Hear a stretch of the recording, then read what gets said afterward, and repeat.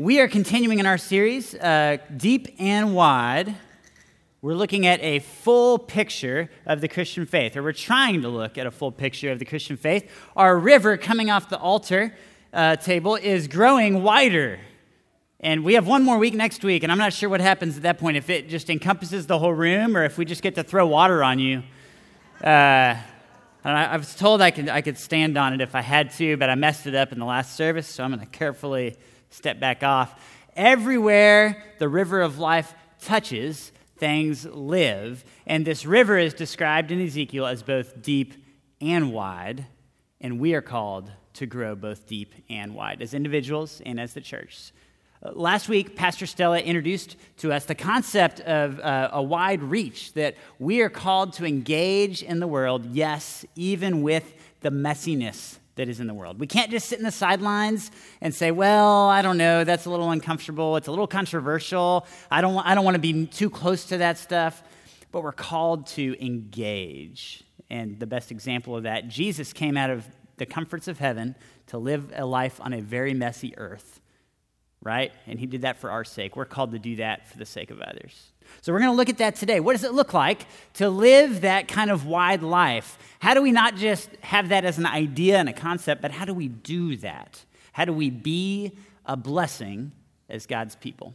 And before we get into the scriptures today, would you pray with me? And let's open up our hearts before God. God, we thank you for your word and pray that you would teach us, that you would prepare us to hear something that would give us direction for how we can live into the fullness of the picture of faith you give us in the scriptures, that you would truly make us a blessing to the world around us, Lord. Come and do this. In Jesus' name, amen. In Matthew chapter 5, starting in verse 13, Jesus says this: "You are the salt of the earth. But if salt has lost its taste, how shall its saltiness be restored? It is no longer good for anything except to be thrown out and trampled under people's feet. You are the light of the world. A city set on a hill cannot be hidden. Nor do people light a lamp and put it under a basket, but on a stand, and it gives light to all in the house. In the same way, let your light shine before others, so that they may see your good works and give glory to your Father who is in heaven." This is the word of the Lord. Thanks be to God. So we have this passage of Scripture. You may be familiar with it, where it names two substances that we as Jesus' followers are compared to. We're told that we are the salt of the earth and we are the light of the world. And there's a few things that this does. First, I love that this uses imagery. It kind of paints a picture where we can imagine what it is that we're called to do. We're supposed to be a substance that adds some value to the world in being salt. Or as Eugene Peterson puts it in The Message, where is that? The Message is a paraphrase in a more modern English voice. He says, you're here to be the salt seasoning that brings out the God flavors on this earth. That's pretty cool, isn't it? The salt seasoning that brings out the God flavors. The way we live our life would enhance others' experience of life and being able to taste God when they encounter us. He also says in the Message that you're here to be the light, bringing out the God colors in the world. There's something about the way we live would give people a technicolor way of living with the fullness of God in view, right? That's pretty cool. And it certainly shows that we have an important purpose. But one of the things, as I looked at this passage, is Jesus is a little less concerned about the particularities of the metaphor than he is about making sure that we are useful. So look at this. Check this out. Just to go back to being the salt of the earth, Jesus isn't as concerned about which exact use of salt we ascribe to. There's a number of uses, from being a seasoning to a preservative to even a fertilizer, and different. Sometimes we get wrapped up in, well, what does it mean to be salt? It probably means all of those. What he's really concerned about is what happens if we lose our saltiness? What happens if we had a purpose to fill and we weren't able to fill it. Because if you lose your saltiness, if I had some substance that's supposed to be salt, but it's not salt, and I needed to salt my food, I wouldn't put that on it, right? If we lose our saltiness, it's saying we're useless for God's purposes in the world. And so what is this talking about? What he's saying, I think, to use our sermon series lingo, he's saying that we have to be connected deep in Jesus and stay connected deep if we want to have something of value to offer the world. If we get disconnected along the way, that's losing our saltiness. And so the first step to going wide is don't stop going deep. So I don't need to hit on that too hard. We spent 3 weeks doing that, but staying connected to Jesus, continuing to open your life to the Holy Spirit so you experience transformation, and having that community around you that keeps you close to Christ, keeps you growing in the right direction. That's the point of being the salt. Don't lose your usefulness by disconnecting from God. What about the light? The light is a little bit different story. What Jesus is trying to say here is not that he's worried we might lose our light. He doesn't say, be really careful that you don't go out. No, he says, you have to be really careful that you don't hide something that you have, right? What's the song, Hide It Under a Bushel? You guys are convinced. That's good. Maybe more convinced than the last service. Jesus is concerned with the light that we might have something of extreme value, something meant to be shared with the world, and we might neglect to share it. And oh, what a tragedy that would be. If we had this blessing that we've experienced, this ways that God has moved in our life to make us have a light within us, and we didn't actually go and share that with the world around us. I grew up in a family that did Boy Scouts, and my sister and my mom did Girl Scouts. Doing Boy Scouts, when I got into middle school and high school, I got to do a lot of camping and hiking and eventually backpacking. And backpacking is so much fun because it's really a challenge. You're carrying everything you need for a few days on a backpack. You are going up into the mountains. I did it in Southern California, so there's actually really mountains, and they're like cooler air, very different than Texas. So with backpacking, there is specialized equipment. Every ounce matters, and the equipment you got to get the right thing for the right kind of trip. And my dad did a lot of backpacking with me. And my dad and I used to make fun of each other a little bit because we would go to REI, and if you've ever been to REI, you see the amazing equipment they have, and you're like, oh man, I want to buy it all, but you can't because it costs too much to buy it all. So you save up, and little by little, you're like, oh, I'm going to get this really good down sleeping bag. I'm going to get this really good camping stove that is super light, or I'm going to get this really good backpack so that it's very comfortable and I can hike for 15 miles or so. So my dad and I, whenever one of us would get a new piece of equipment, we would make sure to rub it in the other person's face that, well, you know that I have a better backpack than you now. Like, you know my hiking boots are way better than yours. Hey, I got this new stove, or I got this new tent, and it's 4 seasons. Like, we could do this in a blizzard, and it's way better than your tent.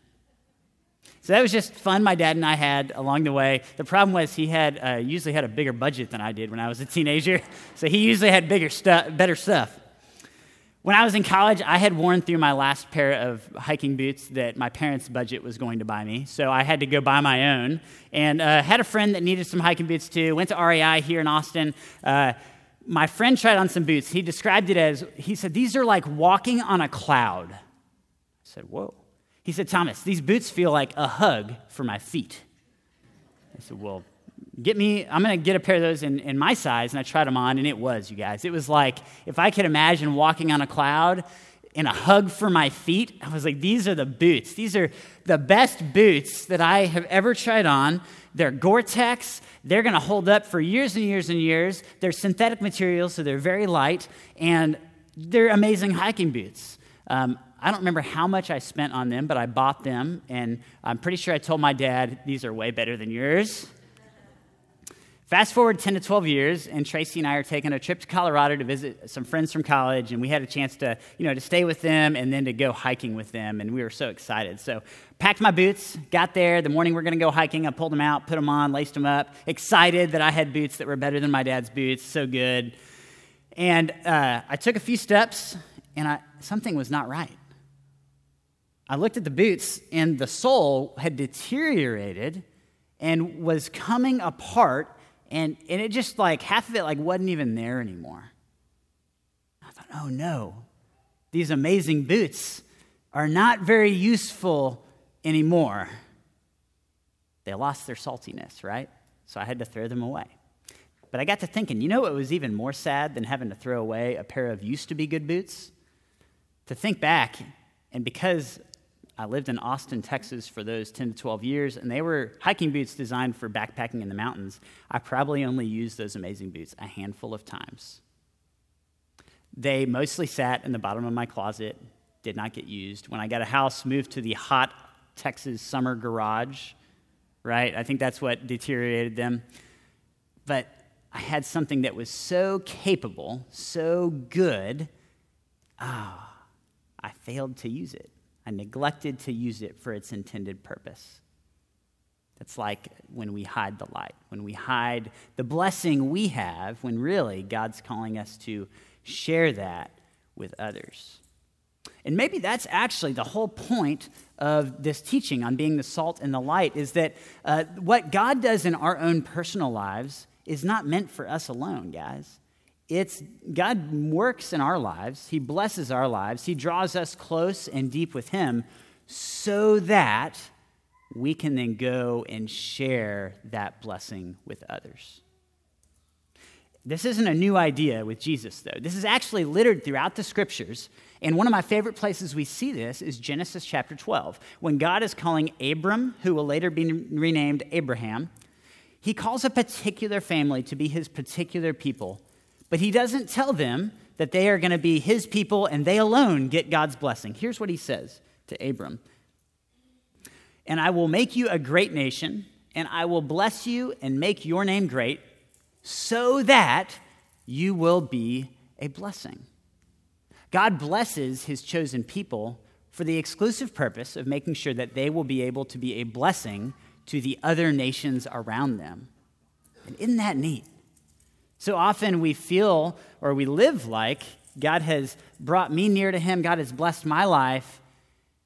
Maybe I need to hide that. I don't want that to go away. And we get stingy with God's blessing. I was not able to go to New Room Conference this past week. Some of our staff went to the New Room Conference in Tennessee and got to hear a lot of great speakers. I was able to live stream most of it, so I heard a lot of the great speakers. And one of those speakers was Miriam Swanson. Yeah, that's her name, Miriam Swanson. She was a college pastor leading a college ministry, and she was talking about the importance of, if we're going to reach college students and younger generations and people that really are not that interested in coming into our church buildings, we're going to have to rethink the way we think about ministry. Here's what she said. Our holiness is not just something to be protected from the world, it's something we are called to share with the world. Right? The holiness, the blessing, the movement of God in our lives is not something we have to hide so the world doesn't pollute us or make us unclean or make us look bad. We're actually given that holiness, that blessing, that movement of God so that we can go into the world and share it. And that's what the motivation is for being a wide blessing. So I want to ask, what does that look like? And I'm thankful that Jesus is not just a good teacher who teaches us with His words. He also models what this looks like in His life. In a passage of Scripture in Luke chapter 5, right after Jesus calls Matthew the tax collector, who is kind of scum of the earth for the Jewish people, sold out the Jewish people to fund the Roman army that was occupying them, right after Jesus calls Matthew, also known as Levi, we read this. And Levi made him a great feast in his house, and there was a large company of tax collectors and others reclining at table with them.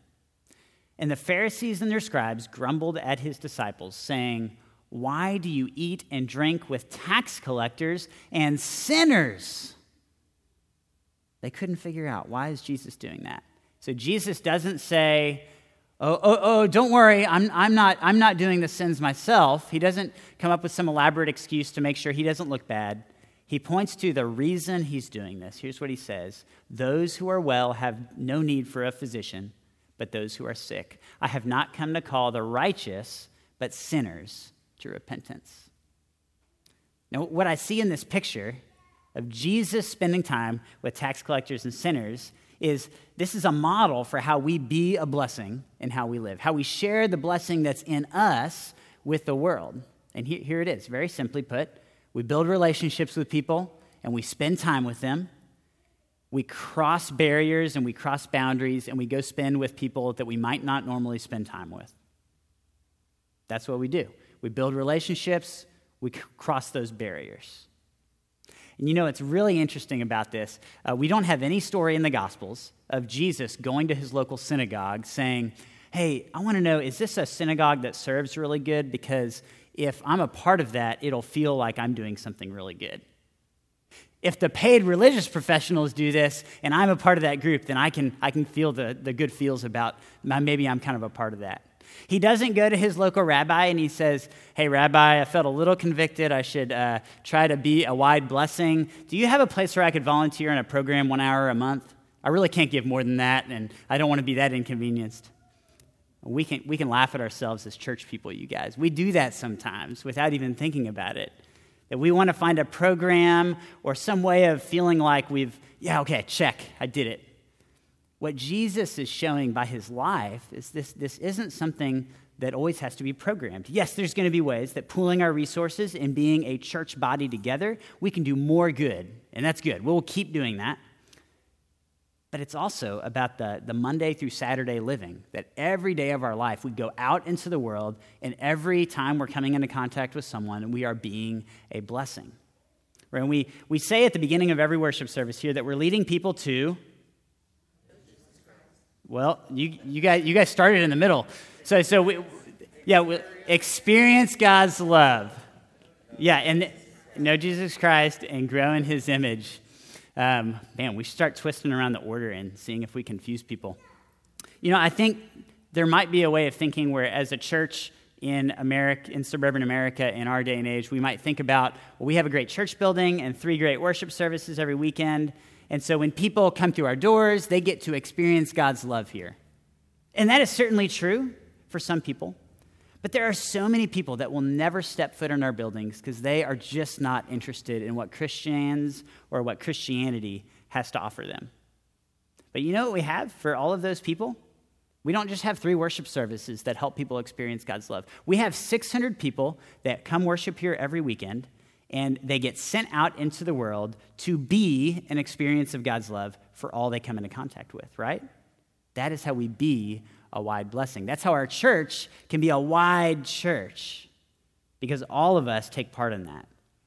So if we're all going to take part of that, we got to figure out what that looks like. There's a group in Austin called Bless Austin. It's a group of churches and normal everyday Christians that have decided this is an area that we need to grow.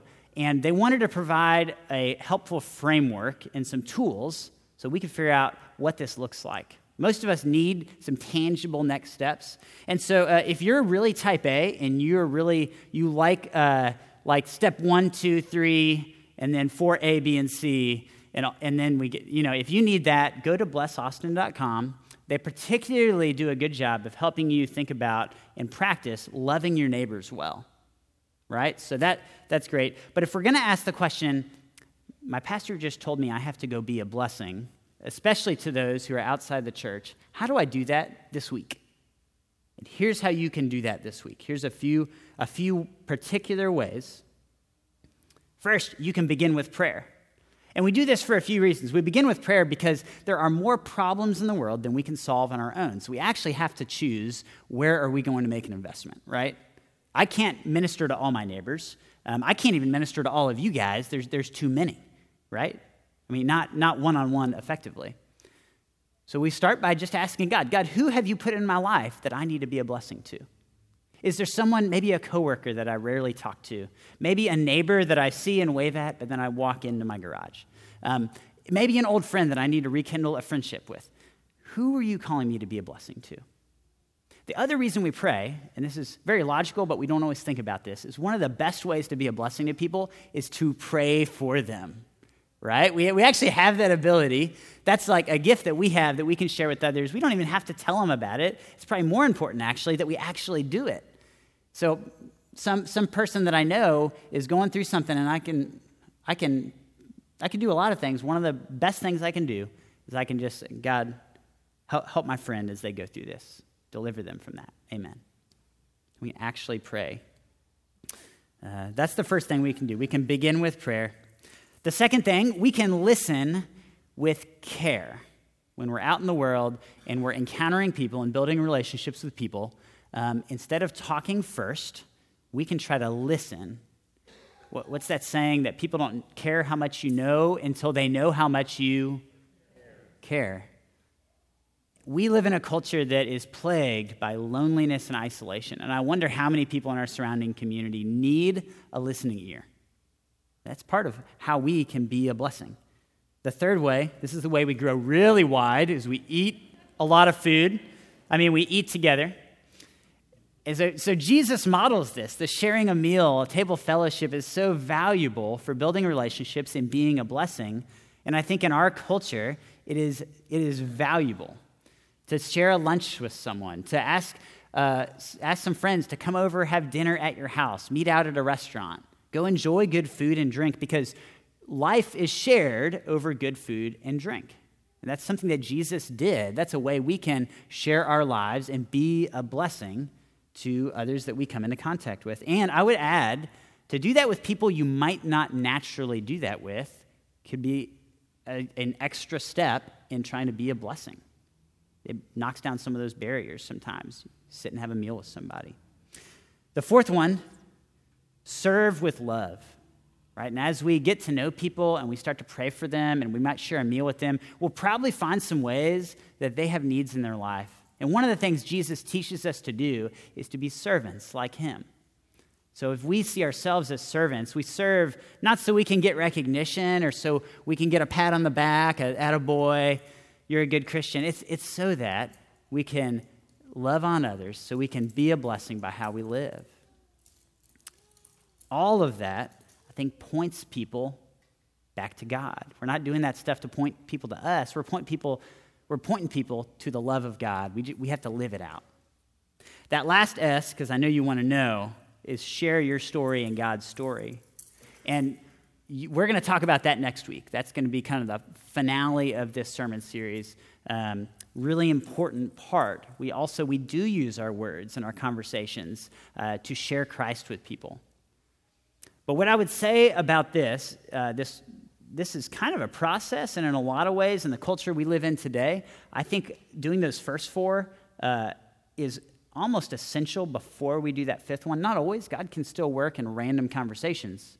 But most people, they're going to need to have some foundation of trust before they care anything about what you might want to tell them about God. What I would also say, we live in a culture that is so skeptical of the Christian faith. We have to be extremely authentic as we practice this. I'm not asking you to start seeing people as projects for your life. Like, all right, my pastor said, go pretend someone is my friend. Nope. I will deny. I'm saying go make real friendships. And I know you can't do that with everyone. You're going to have to be selective. You only have so much of you to go around. And then it's going to take time to see results. It's going to take time to see God work. But over time, as you shine the light of Christ, as you share the blessing you have with others, God's going to use that. And God's going to use us collectively to have a wider reach in the community of Austin, Texas, when we all do that. I want to show you a video. You met some of our prayer team last week on another video. Mary Richter and Gina Doolittle, faithful members of our prayer team, were sharing last week about how prayer helps them grow deep. This week, they're going to share about how they had some opportunities to simply be a blessing in the way that they pray. Watch this video as you be encouraged.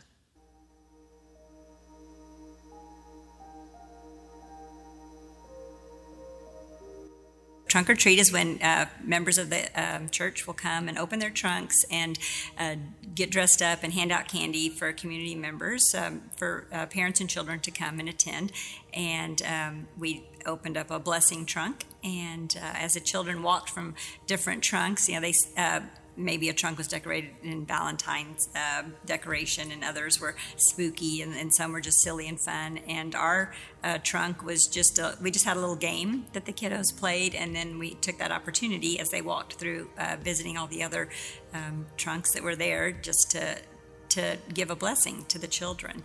And it was just a way to reach out and to let the children know they were special, and that we cared about them. We have a beautiful church here, and we have a huge community around us. And the community around us, a lot of them do not have a church home. So to know that we have Halloween and we have trunk or treat, and we have so many kids that come there for trick or treat, and we had over 800 kids that came, and we blessed every individual child that came through. And we feel like that was a blessing to plant that seed in each child, and that seed will be watered, and it will produce fruit.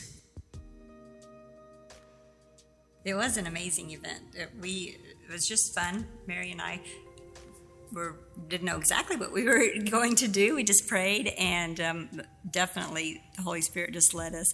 And the first several families had that look of surprise on their faces, because everybody's looking for candy and didn't know they would come and get blessings.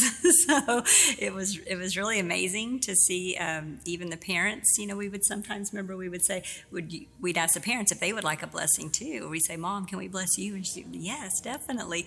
So definitely it was such an inspiration to see.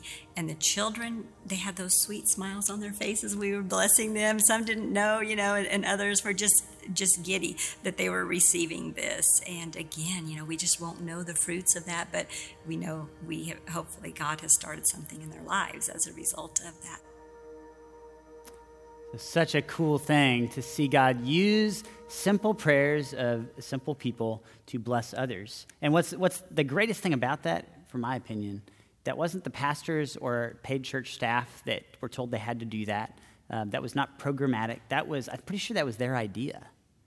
And they simply prayed for a blessing. And we'll let God do with that what he wants. I'm going to have Patrick come up. I want to give you a moment to spend time asking God who you're called to be a blessing to in just a second. But before I do that, there were two stories this week that just kind of captivated me. I found out about some of our Bethany members who are already living this out.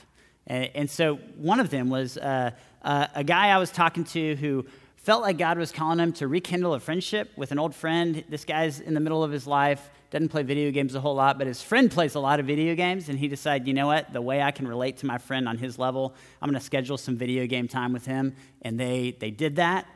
They reconnected. They've started to develop a friendship again, and he met him where he was at to be a blessing. I thought that was really cool. Another thing, I serve on the PTA of my elementary school because that's one of the places God has called me to invest and be and bless. And so I found out about some Bethany members who live in my neighborhood who are well past the stage of having kids at home that volunteered to read to kids in the library at our school because they could be a blessing, a tangible presence of Christ, loving on those kids, helping those kids, serving those kids. Those are just some of the ways. But there's a lot of ways. How is God calling you to be a blessing in how you live? And how is God calling you to start this week? I'm going to invite Patrick to come up and just, I want to spend a minute just asking God and listening. And God might bring someone to your mind. And if God does, I hope that you respond by saying, all right, God, now I've seen. This is who you've called me to bless. Maybe God will put a picture of you doing something in your mind. And that might be something you need to look for opportunities for, to pray into more this week. But let us spend a moment asking God to show us how we are called to be a blessing this week.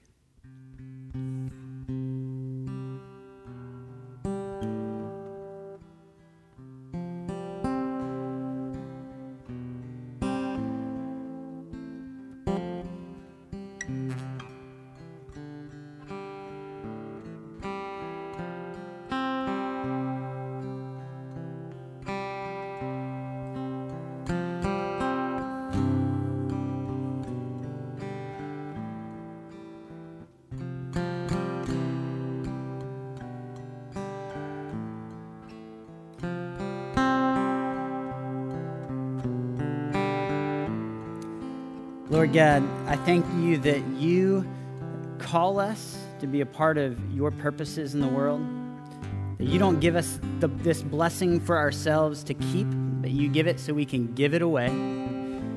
God, I pray for all of the faces that came to our minds and the people that you have called us to be a blessing to this week. And as we move on into our lives, Lord, give us opportunities this week to practice this way of Jesus, the wide way of blessing others.